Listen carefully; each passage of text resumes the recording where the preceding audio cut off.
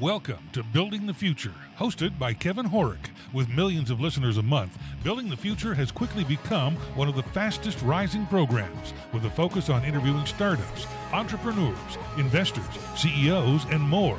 The radio and TV show airs in 15 markets across the globe, including Silicon Valley. For full showtimes, past episodes, or to sponsor the show, please visit buildingthefutureshow.com.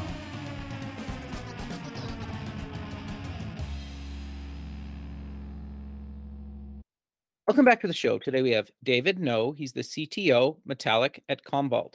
David, welcome to the show. Thank you so much for having me. I really appreciate it. Yeah, I'm excited to have you on the show. I think what you guys are doing at Metallic and Commvault are actually really innovative and cool, but maybe before we get into all that, let's get to know you a little bit better and start off with where you grew up. Sure. I am born and raised in New Jersey. Very cool. Ironically enough, just a few miles from Commvault's worldwide headquarters. Okay, very cool. So walk us through, you went to university. What did you take and why? Oh, yeah, great question. Went to Rutgers University many years ago, way more than I like to think about. But I was an electrical engineer. They didn't have computer engineering at the time. Okay. But originally, I wanted to go into wireless communications of all things, and so I was doing electrical engineering. Okay. What got you passionate about that at an early age? Oh, it's funny. I sometimes like to say that engineers are fundamentally lazy, right? Because as an engineer, what are you trying to do? You're trying to make something that is done repetitively or that is boring or that is imperfect better, right? And Sure. you end up working super hard on something to make things more convenient. That's always something I always enjoyed, figuring things out and understanding how things worked and fundamentally how to solve problems in creative ways and in kind of new ways that people hadn't considered. And engineering always appealed to me from that perspective. Electrical engineering was always something that I was really cool, especially with computers. I played with them since I was a little kid. And yeah, so it seemed like a great way to go. Very cool. So you get out of university. Walk us through your career in getting to Commvault, because you've worked your way up through the ranks for a number of years there. That's right. So I've been in Commvault for over 24 years now. And yeah, Commvault actually found me. So at Okay. the time, yeah, funny story. At the time, was the tech industry was crazy.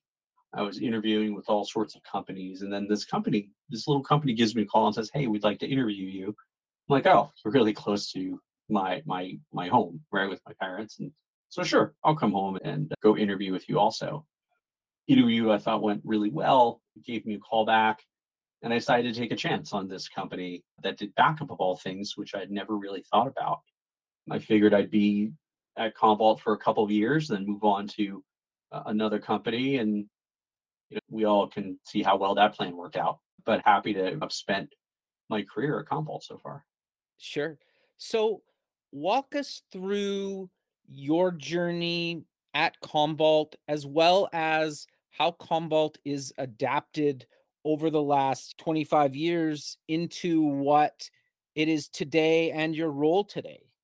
That's a very interesting question. I started at Commvault as a developer, brought on at a time when we were just architecting our core products. We were building on some of our backup experience to come out with a new platform that would be able to handle scale at 1,000 times what we thought was viable at that time. Right. And as a brand new engineer, as a brand new developer, I was asked to help design some of the subsystems with assistance from a mentor. About 2 months in, that mentor left. And I said, "Okay, I'll keep working on this stuff. I'm assuming you're going to get me another mentor." And the VP of engineering said, "Of course." And that never happened. So the opportunities that were afforded to me to really make a difference in terms of the type of work I was doing was very significant, right? It was very meaningful to me. And I think that's been the case throughout Commvault's history. You asked about the evolution and adaptation of Commvault over the years. And I think Commvault has certainly evolved from its roots as a spinoff of AT&T Bell Labs, doing backup of just a few things based on Unix at the time, to a global company today that really focuses on what customers really need. And I think that's really fueled our transformation over the years, is we've always focused on what customers need. And as that's changed, so have we. And we've been able to adapt to that. And the latest, kind of incarnation of that is Metallic. Okay, but before we dive into Metallica, you have some of the biggest brands on the planet using your platform, but and some of them are very much on the cutting edge of technology and willing to adopt that. Others are not in that space. So how have you balanced giving them what they need with also maybe pushing their boundaries a little bit, staying current, and making sure you could stay around for 25 years? Because a lot of companies can't say that these days. Yeah, that's true. I think, yeah, that balance is always the trick, which is what customers are asking for and then what they really need. Those are Right. two different things. And so looking at it's up to us, right? That's our responsibility to be able to shoot ahead of the target and anticipate what's coming, being able to understand the trends in the industry, take those kind of to their natural conclusion or the next step in evolution, and introduce that in a way that not only brings value to our customers now, but also in the future. It enables them. Ultimately, we're an enabler, right? From a data protection standpoint, we're there to ensure that they're covered in case something happens, no matter what technology they adopt. Um, and the growth of data and the different types of technology that are out there require us to be on the cutting edge of innovation. Otherwise, we can't serve our customers. No, makes a lot of sense. So how does Metallic play into everything here? What exactly is it for our listener? A few years ago, we looked at the state of the market, as we always do, and it was evident to us that cloud adoption was accelerating, the adoption of SaaS services was accelerating. There was a crunch of resources, and that customers were becoming more and more aware of things like external attack, like attacks on their infrastructure and data. We could not have predicted the pandemic for sure, right? Which Yeah. really accelerated that. That was a massive push for companies to adopt distributed working technologies overnight. The adoption of SaaS, the adoption of cloud, that's only been supercharged, right? And so Commvault has many years of technology and best practices. And what we did was we took that and built and combined that with the best of what customers are looking at from SaaS. Easy to try, easy to buy, easy to deploy and use, scalable, performant, secure, and really with those two kind of pillars of technology, we created Metallic. Metallic is our SaaS portfolio of products at Commvault. It's part of our broader portfolio of offerings, which include our software, of course, as well as appliances. And we let customers consume our technology in any way that suits them along their cloud journey. And it all works together. And as customers adopt SaaS technologies in the cloud, they can choose to use Metallic along that transformative journey. Okay. And you don't have to give a customer name, but can you actually give us an example of maybe like a typical kind of maybe type of client and what services they would get from Commvault, whether it includes Metallic or not? Yeah, absolutely. And I think this is common, right? It's an extremely common scenario is that you may have a customer or a company that has been running its own data centers and its own operations for a long time. And with the adoption of the acceleration of cloud and SaaS adoption, that was demonstrated not only to be viable, but also necessary by the pandemic, that they're looking to take advantage of more and more um, cloud-based resources.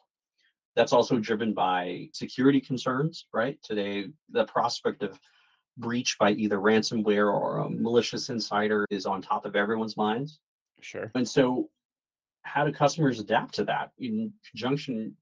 Also, looking at the fact that they may have technology that they can't move away from. How do they manage it all up from one place and how do they get their arms around it? And so managing that data wherever it lives is one of the core capabilities of Commvault and Metallic. Whether it's on premises and it's or in the cloud, it doesn't really matter. And you can take advantage of our technology, either self-deployed software appliance or SaaS, as you see fit. And so companies that are somewhere along that phase of their cloud journey, not all on premises, but not all in the cloud, and that hybrid scenario is, of course, something that most companies will probably be in forever. That's where this breadth of technology, not only from a deployment standpoint, but what things we support, really make a difference for them.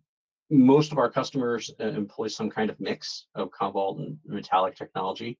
They may use Metallic for instance, for Microsoft 365 or Right. their Azure workloads or their AWS workloads or their OCI workloads, right? While they may use our software and our appliances to protect their on-premises data centers. And as that mix changes, they may choose to Metallic to manage their entire estate, for instance, and move to that SaaS first model with their overall cloud strategy. Okay. No, that makes sense. So, like, maybe forget about the hardware side of things for a second. How long, and it's probably depends on what needs are, like, is there a rough range of how long, if I sign up as a customer today, like, how long until I can actually start using the product? That's one of the advantages of SaaS is that time to value, time to be able actually be able to use what you've purchased can be very short. So for Okay. something like they're protecting a SaaS-based application like Microsoft 365, Yeah. it can be up and running in as little as 15 minutes. Okay. So, yeah, instant basically. Yeah. And then hardware, it probably depends on what I need and how quick you can get it to me. For Microsoft 365 and others, you don't need infrastructure at all. We provide Okay. it for you in Metallic. And depending on, of course, on premises considerations, the volume of data you have, if you want to back up or keep a copy of your backup data on-prem, we can provide that for you. But you can reuse what you have, or you can purchase new hardware. That's up to you. Got you. Okay. No, that makes sense. I think with a lot of startups, the challenge is you go after one specific vertical and you try to dominate that vertical, but you guys have so many different clients in so many different verticals. Is that like really a challenge to manage, or the fact that they're using Office 360, you don't really necessarily care what vertical they're playing in? Does that matter or not matter, the vertical they're in, I guess is the best way to phrase the question maybe. Got it. Great question, by the way. I think it matters less because at the end of the day, the data is the crown jewels of any company. And so protecting it um, is very much core to business continuity and how they can be resilient to anything that might happen externally to the business and make sure that they can continue. Of course, each industry has some different regulations, which present different challenges. Right. Data residency, retention periods, how often data needs to be protected. I would say in that regard, it's pretty straightforward, right? Because companies protect their data, they need to protect the data, whether it's a law firm or a hospital or a manufacturing organization. It's a secondary concern after that, right? Yeah. What is it they have to do to make sure they comply with their own regulations? No, that makes a lot of sense. So I'm curious, we touched on this a little bit earlier, but now that people, I think, understand what you and the team do, how have you managed that, obviously, like, client request and actually feature implementation? Because sometimes when you land these big whale of a client that everybody's heard of and they're willing to say, we'll give you, I don't know, like $1 million or something to implement this feature, but it really changes the product direction. Like, sometimes that's can make or break your software going forward.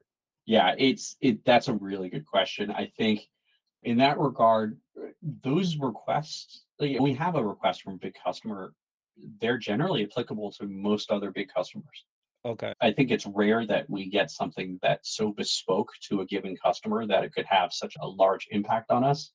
And if that really were the case, of course, because we're customer obsessed and customer driven, that we would do everything in our power to be able to handle that situation. But the trick is to be able to solve those problems in such a way that the solution is generally applicable to many customers. And that's part of the challenge of innovation, is to be able to do that. No, I actually think that's really good advice because so many people say, okay, we need to build this one feature for this company. But it's like you need to really step back and say, no, I'm sure we can solve this for majority of our customers. And sure, some of our customers might not use that feature because they don't need it, but it's there if they ever do need it, instead of just like trying to build it specifically for one client or just a small handful. Yeah, often it comes down to not building the solution the customer wants, but solving the problem the customer has. Yeah.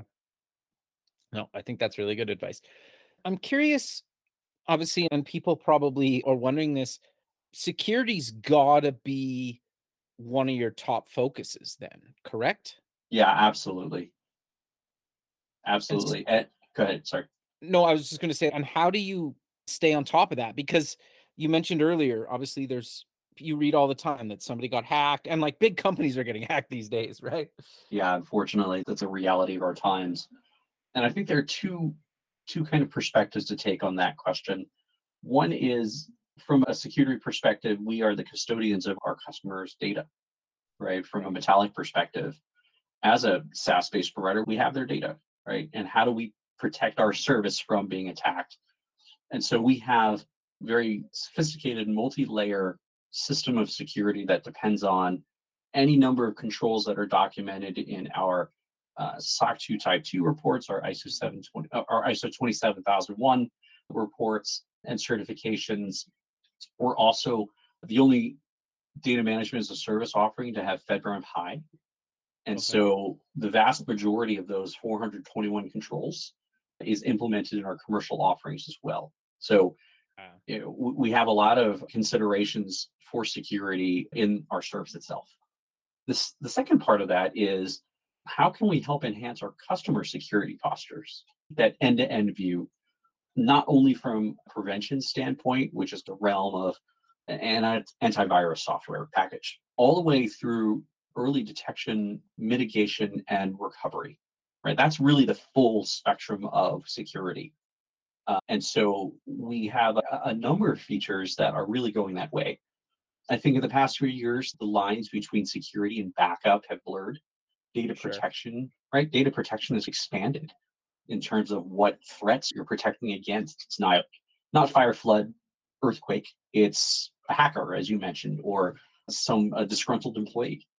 Right, And yeah. so, yeah, that's where a lot of our strategy is going right now, and how we're working with customers in terms of things like our ThreatWise release, our AI and ML enabled anomaly detection capabilities, and the fact that Metallic as a SaaS-based service is air gapped and secure, and the data is immutable from attack, even should our customers' environments be compromised.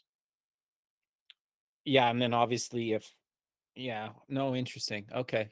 And then obviously, like, if somebody's, I don't know, like, on premise thing, like, one of your customers gets attacked on premise or whatever, doesn't affect any of your other customers, obviously. It does not. Every customer is separated in the service, and those controls are all and regularly tested. Yeah, makes sense. So, obviously, you're the CTO and you're a busy guy. How do you stay current with trends and fads? Because that's gotta be challenging. It is absolutely challenging. And the trick is to distinguish a fad from a trend.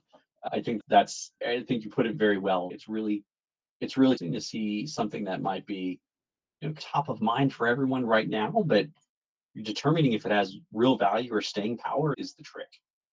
That one's tough. You really have to read a lot and talk to a lot of people and talk to customers and walk a mile in their shoes. Really, the key is to remember who all of this is for. Who is this Sure. for? This is for our customers. And what are they trying to do? And if you take that lens and you look at what's happening in the industry, the different technologies that come up, or the different marketing campaigns that pop up here and there, it allows you to cut to the truth, right? What is it that really will benefit our customers? Or are we looking at this just because we want to be a Me Too or have a check the box feature? And I think if you have a clear sense of that, then customers can tell, right? That you really have a strong vision on where things are going. No, makes a lot of sense. So I'm curious then, obviously, blockchain, NFTs, and a bunch of other kind of things that are just related to that are getting a lot of good and bad publicity over the last couple years. Sure. How do you manage that with some of your big kind of enterprise clients? Because you must get the question something as simple as, do we need to move everything to blockchain, or do we need to offer NFTs, or you know what I'm getting at? Get Mhm. questions like that, and how do you handle that and decide whether you adopt that or not adopt things like that? Sure. Again, we go back to really understanding what our customers' motivations are, what their concerns are, what they're worried about. I think that is the key, right? Sure, blockchain is super popular, and people are like, "Hey, can we incorporate blockchain into our software or services somehow?" You look at it, we're like, "Okay, what benefit can we derive from that? Is there a problem that blockchain addresses?" And that answer, I would say, is still being debated. And so we can go all the way back over time to things like serverless data movers, right? Being able Right. to move data from disk to some other media at the time it was tape without having a server read the data. It was an interesting idea, but at the end of the day, what we were trying to do was to make sure that production servers were not impacted by backup. And that could be solved in different ways. And understanding that really helps you focus. Trying to adopt technology for technology's sake is not the way to go. No, I 100% agree. I always curious about enterprise and some of the like blockchain, for example. Everybody's got to move to blockchain. It's like, yeah, but do you? Like what? Yeah, like to your point, like what benefit are you getting from it? You might not, doesn't really matter. It really depends on what you're trying to do, right? That's right. I'm sure we will come up with some. There's constant innovation, right, Yeah. across all types of technology, and that kind of technology or any other kind, we could come up with a fantastic use for it this afternoon. But that's problem then solution. Sure. That makes sense. So I'm curious, it, just based on some research I was doing before the show, you basically have ran Metallic almost like a startup. How have you done that in a company with lots of clients? Because that can be really challenging in itself, where you're kind of going to be agile and grow this thing and get actual users onto it. It was a great story. We started this. You're right, as a startup within the company. The question is always how do you disrupt yourself? It's the Totally. innovator's dilemma. And what we did was we built a small team of Okay. people with experience with Commvault and people without experience at Commvault, and we gave our team a clean sheet of paper and said, do what you need to do to build a modern SaaS data protection, and do it with whatever you need at Commvault. And if you need to invent a new process, go do that, right? Because then what we can do is take that and bring it back to the rest of the business. And being given that degree of freedom, along with the guidance, the air cover from Sanjay, our CEO, was very empowering. We were able to go from concept to release, initial release of the service in just record time. It was like 7 or 8 months. Wow. That's quick. Um, and of course, the technology basis formed a huge part of it, right? That foundation was fundamentally sound, and we could build on it and really concentrate on what we needed to offer to customers. And because we were built on Commvault technology, then we didn't have that initial trust issue. Customers were like, "Will this really work?" And like, "Yes, it will work." Right? We've been the leaders in the enterprise space for many years, and we're leveraging that technology in this SaaS offering. So it was the best of both worlds. It was a startup where we could be innovative and we had freedom, but at the same time, we could fall back on the power of this mothership, right? All the experience, all the support, all of the technology there, and just use that as a launching pad for the service. Very cool. No, I think that's really good advice. And I think just having buy-in from obviously the CEO and the other C-suite members, including yourself, is a huge thing. Absolutely. It's impossible to do something on this scale or have this success without the full buy-in of the organization, without all of us rowing in the same direction, understanding the strategy, understanding the vision, and understanding what we were trying to do in such a short period of time. Sure. So there will be a bunch of kind of young CTOs listening to the episode. What advice would you give them that you've maybe learned along the way through kind of trial and error? And what advice would you give to them?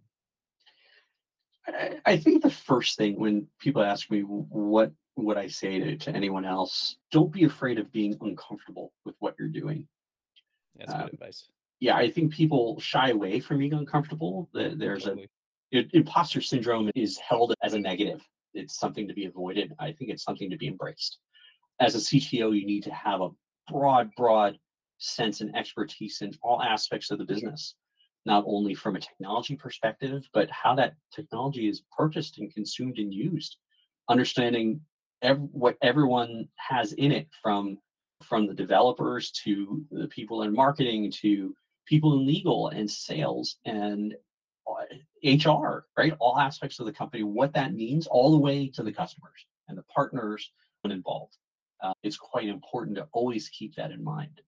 Being uncomfortable means that you're learning, means that you're growing. Being too comfortable is a recipe for being stagnant in your career, I think. No, I 100% agree. And I wish I would have overcome that a lot earlier than I did. But how or what advice do you give to people to actually get over that? Because it's easy for you and I to say, you should do this. But to me, it was really challenging to actually get over that. It really is. For me, the key was to just tell myself that what failure is not something to be afraid of. Um, Totally. I think it's something that you look at as an opportunity, and understanding that you do the best that you can with the information you have at that time. And you need to make decisions. You can't be paralyzed by indecision, and just own it, right? It's okay if you make the wrong decisions. And if you're wrong and if there is a failure, learn, move on, adapt, adjust. And that's the point of being agile, right? Is learning from Right. failure. It's not aiming at different things in the market, it's understanding, take a position, and adjust as needed along the way. No, I think that's actually really good advice. And I also think too, it's just you don't have to just like like we're so used to this agile as a developer and then as a CTO, we're so used to like this agile process where we iterate and do like little changes over a period of time. But when it comes to actually like pushing ourselves out of our comfort zone, we seem to not want to do it in that part of our life, right? But we'll Yeah, do it in our every other part of our day job. that's right. And really, the key to this is you have to understand why you failed. If Totally. you were put in a position where you do something and you don't know why you failed, then that's the real failure, right? Yeah. Instrument everything, understand everything. That way, if you do fail, you have a plan to move forward, and that in of itself, that's your safety net, right? Yeah. If you're certain that you can learn from a bad thing that happens, then the bad thing is not so bad. No, 100%. And a lot of it too, is it really going to matter in 1 week, 2 weeks, 3 months, 6 months, a year? Most of the time, Yeah, no. Mm. most of the time, no. If you understand what's happening and you can, because of your instrumentation, you can tell when a decision is wrong quickly enough, Yeah, it's okay. Obviously, some big decisions will have repercussions months into the future. So you yeah, have to, do again, but do the best you can and have the confidence that you can make the adjustment if necessary. sure. Any other advice you'd maybe give to your younger self or CTOs listening or entrepreneurs listening? Yeah, I think the other thing that was really evident to us in this process is be open to ideas from anywhere, right? A 100%. cross-functional approach is so important, not just to make sure that everyone understands the direction and can work independently. It actually makes you involving more people may seem like it's slowing things down, but it's really not. Because if everyone knows actually what's going on, then you can go off and do your own thing and then all come back together again very rapidly. And great ideas can come from anywhere in that process. We've had some of our best ideas come from marketing or legal when we're doing a demo, right? And those ideas are valid. Don't just discount them because they're not from engineering or product management. Everyone you have is smart. Make sure that you consider all of that. No, I think that's really good advice. The other thing that I'm curious to get your thoughts on that seemed to work really well for me over the years is so many not thinking about the customer first. It's just because it doesn't make as I'm like a UX designer guy, and it's so easy to be like, well, it doesn't make sense to me, but it doesn't really matter if I'm not the target market and it makes sense to the actual target user based on what we're building, then that's all that matters. If the target user understands it, it doesn't matter if somebody that will never touch the piece of software likes it or understands it. I think sometimes like we forget that in our younger career. Yeah, it's one of those things where that outside interview, who are you building the solution for? What is their experience going to be? I think one of the things to be that was really helpful was that as customers are looking for simpler and simpler solutions, they're not looking for, if you look at the old super complex enterprise applications that you needed a degree in that created a job opportunity or description in of itself, Yeah, right? yeah. Design is king, ease of use is king. And so if you can make sure that everyone understands why you're doing what you're doing, and if that requires education of your UX team, that's fine, or user interviews or what have you, that's fine. But it should all make sense to everybody. And to, you know, what I was mentioning before, we've had big changes from people in demos going, hey, why did we put this here that I don't understand that question? We're like, ah, you're right.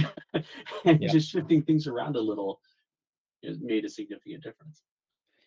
But how have you fostered that culture where you're willing to take that kind of feedback? Because it sounds like sometimes, oh, why do we put this here when we should be over here? Sometimes that's a few minute change. Sometimes you have to rework a bunch of stuff.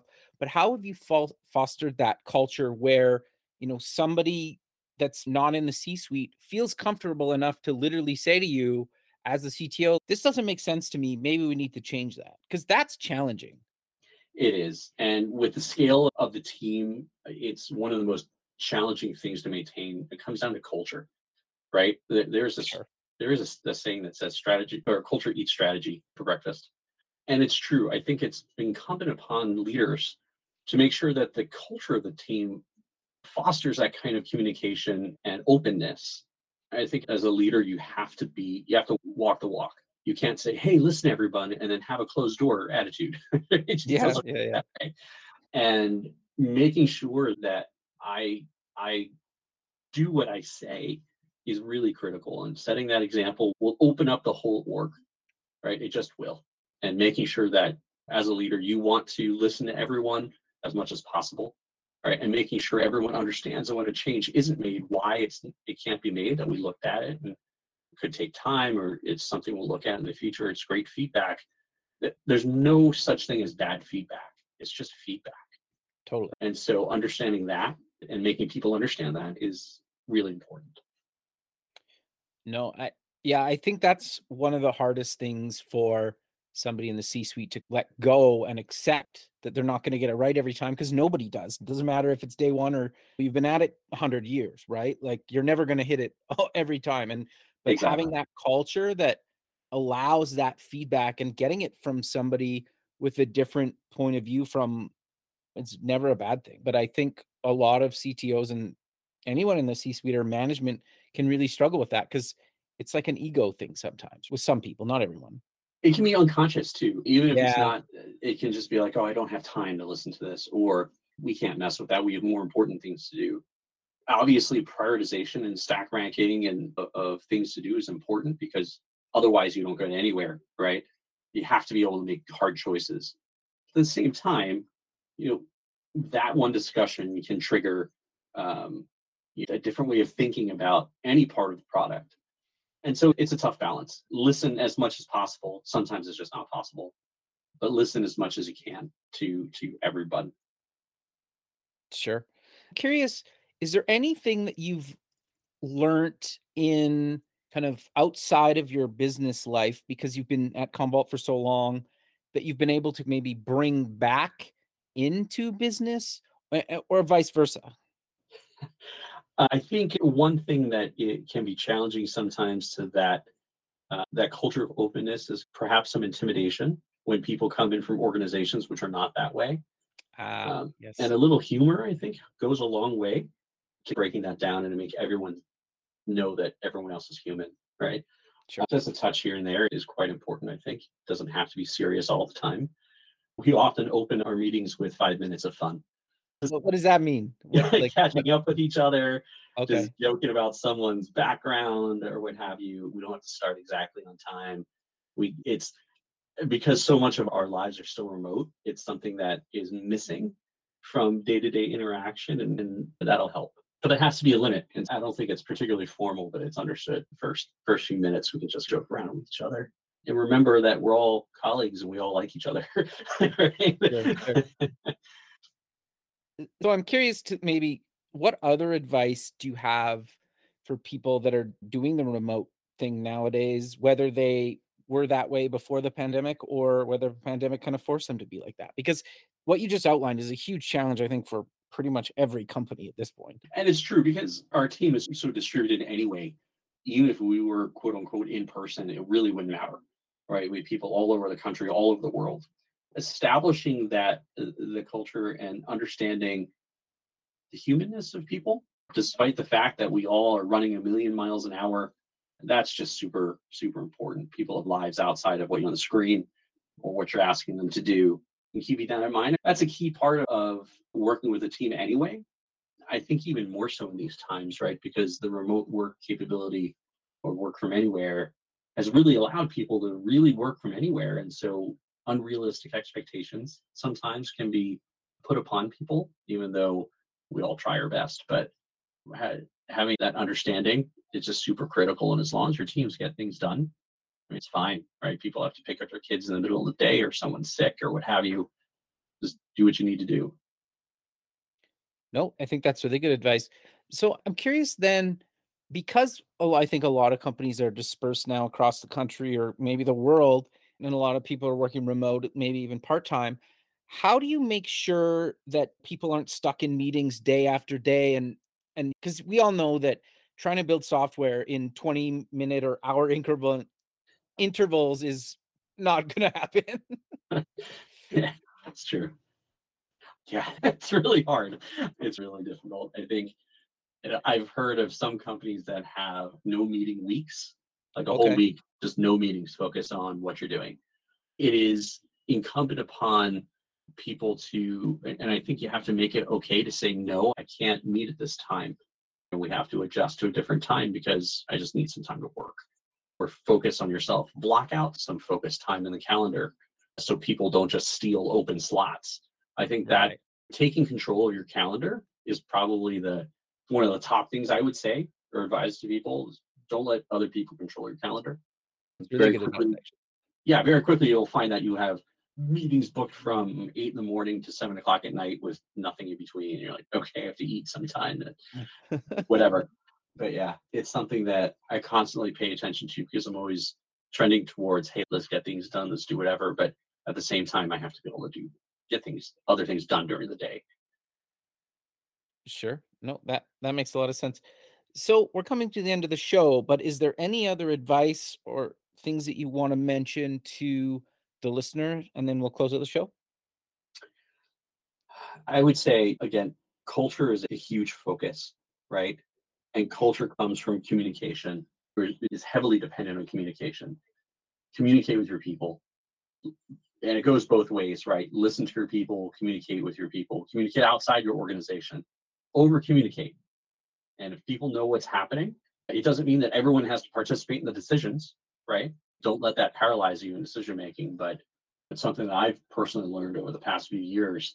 I used to trend towards, hey, let's start without a tiny group and then bring people in. And that doesn't always work very well, right? Because then it's actually wasting more time bringing in other people who should have had input from the beginning. It's easier to over communicate from the start. No, that makes a lot of sense. Follow-up question to that then is we all know that developers and a lot of people in tech right now are extremely hard to find. And I think most tech companies are going through some sort of challenge at hiring and recruitment. Any advice or thoughts or how you've managed that? Or because I think we're all going through that right now. Yeah, yeah. And that's a tough one for sure. You really want people to work for you, right? You want people to want to work for you. Totally. Just paying a salary is one thing, but spend so much of your time interacting with people you work with and at work, whether it's virtually or in person, it's got to bring you some sort of other meaning or connection. And being able to establish that or demonstrate that to people and have clarity in your vision is important. And again, back to the over communication, if everyone understands and believes and can convey the vision, then that will attract people. And if the vision is clear and it makes sense and it's compelling, that can only help with the recruiting. Sure. And it sounds like if you guys nail that, you're going to get your current employees to recruit their friends and acquaintances to come work at your company. That's the hope. Yeah. No, very cool. But we're coming to the end of the show. So how about we close with mentioning where people can get more information about yourself, Metallic, and Commvault? So for Metallic, you can visit metallic.io. There's a ton of information there about our products and our offerings, pricing, everything is there. Commvault is at commvault.com. And about myself, goodness, I think you know all about me now from this session. Of course, I have my LinkedIn page that you can look up and reach out to me. Perfect, David. Well, I really appreciate you taking the time out of your day to be on the show, and I look forward to keeping in touch with you and have a good rest of your day. Thank you so much for the opportunity, and thanks everyone for listening. Really appreciate it. Thank you. Thanks for listening. Please visit our website at buildingthefutureshow.com to join the free community, sign up for our newsletter, or to sponsor the show. The music is done by Electric Mantra. You can check him out at electricmantra.com and keep building the future.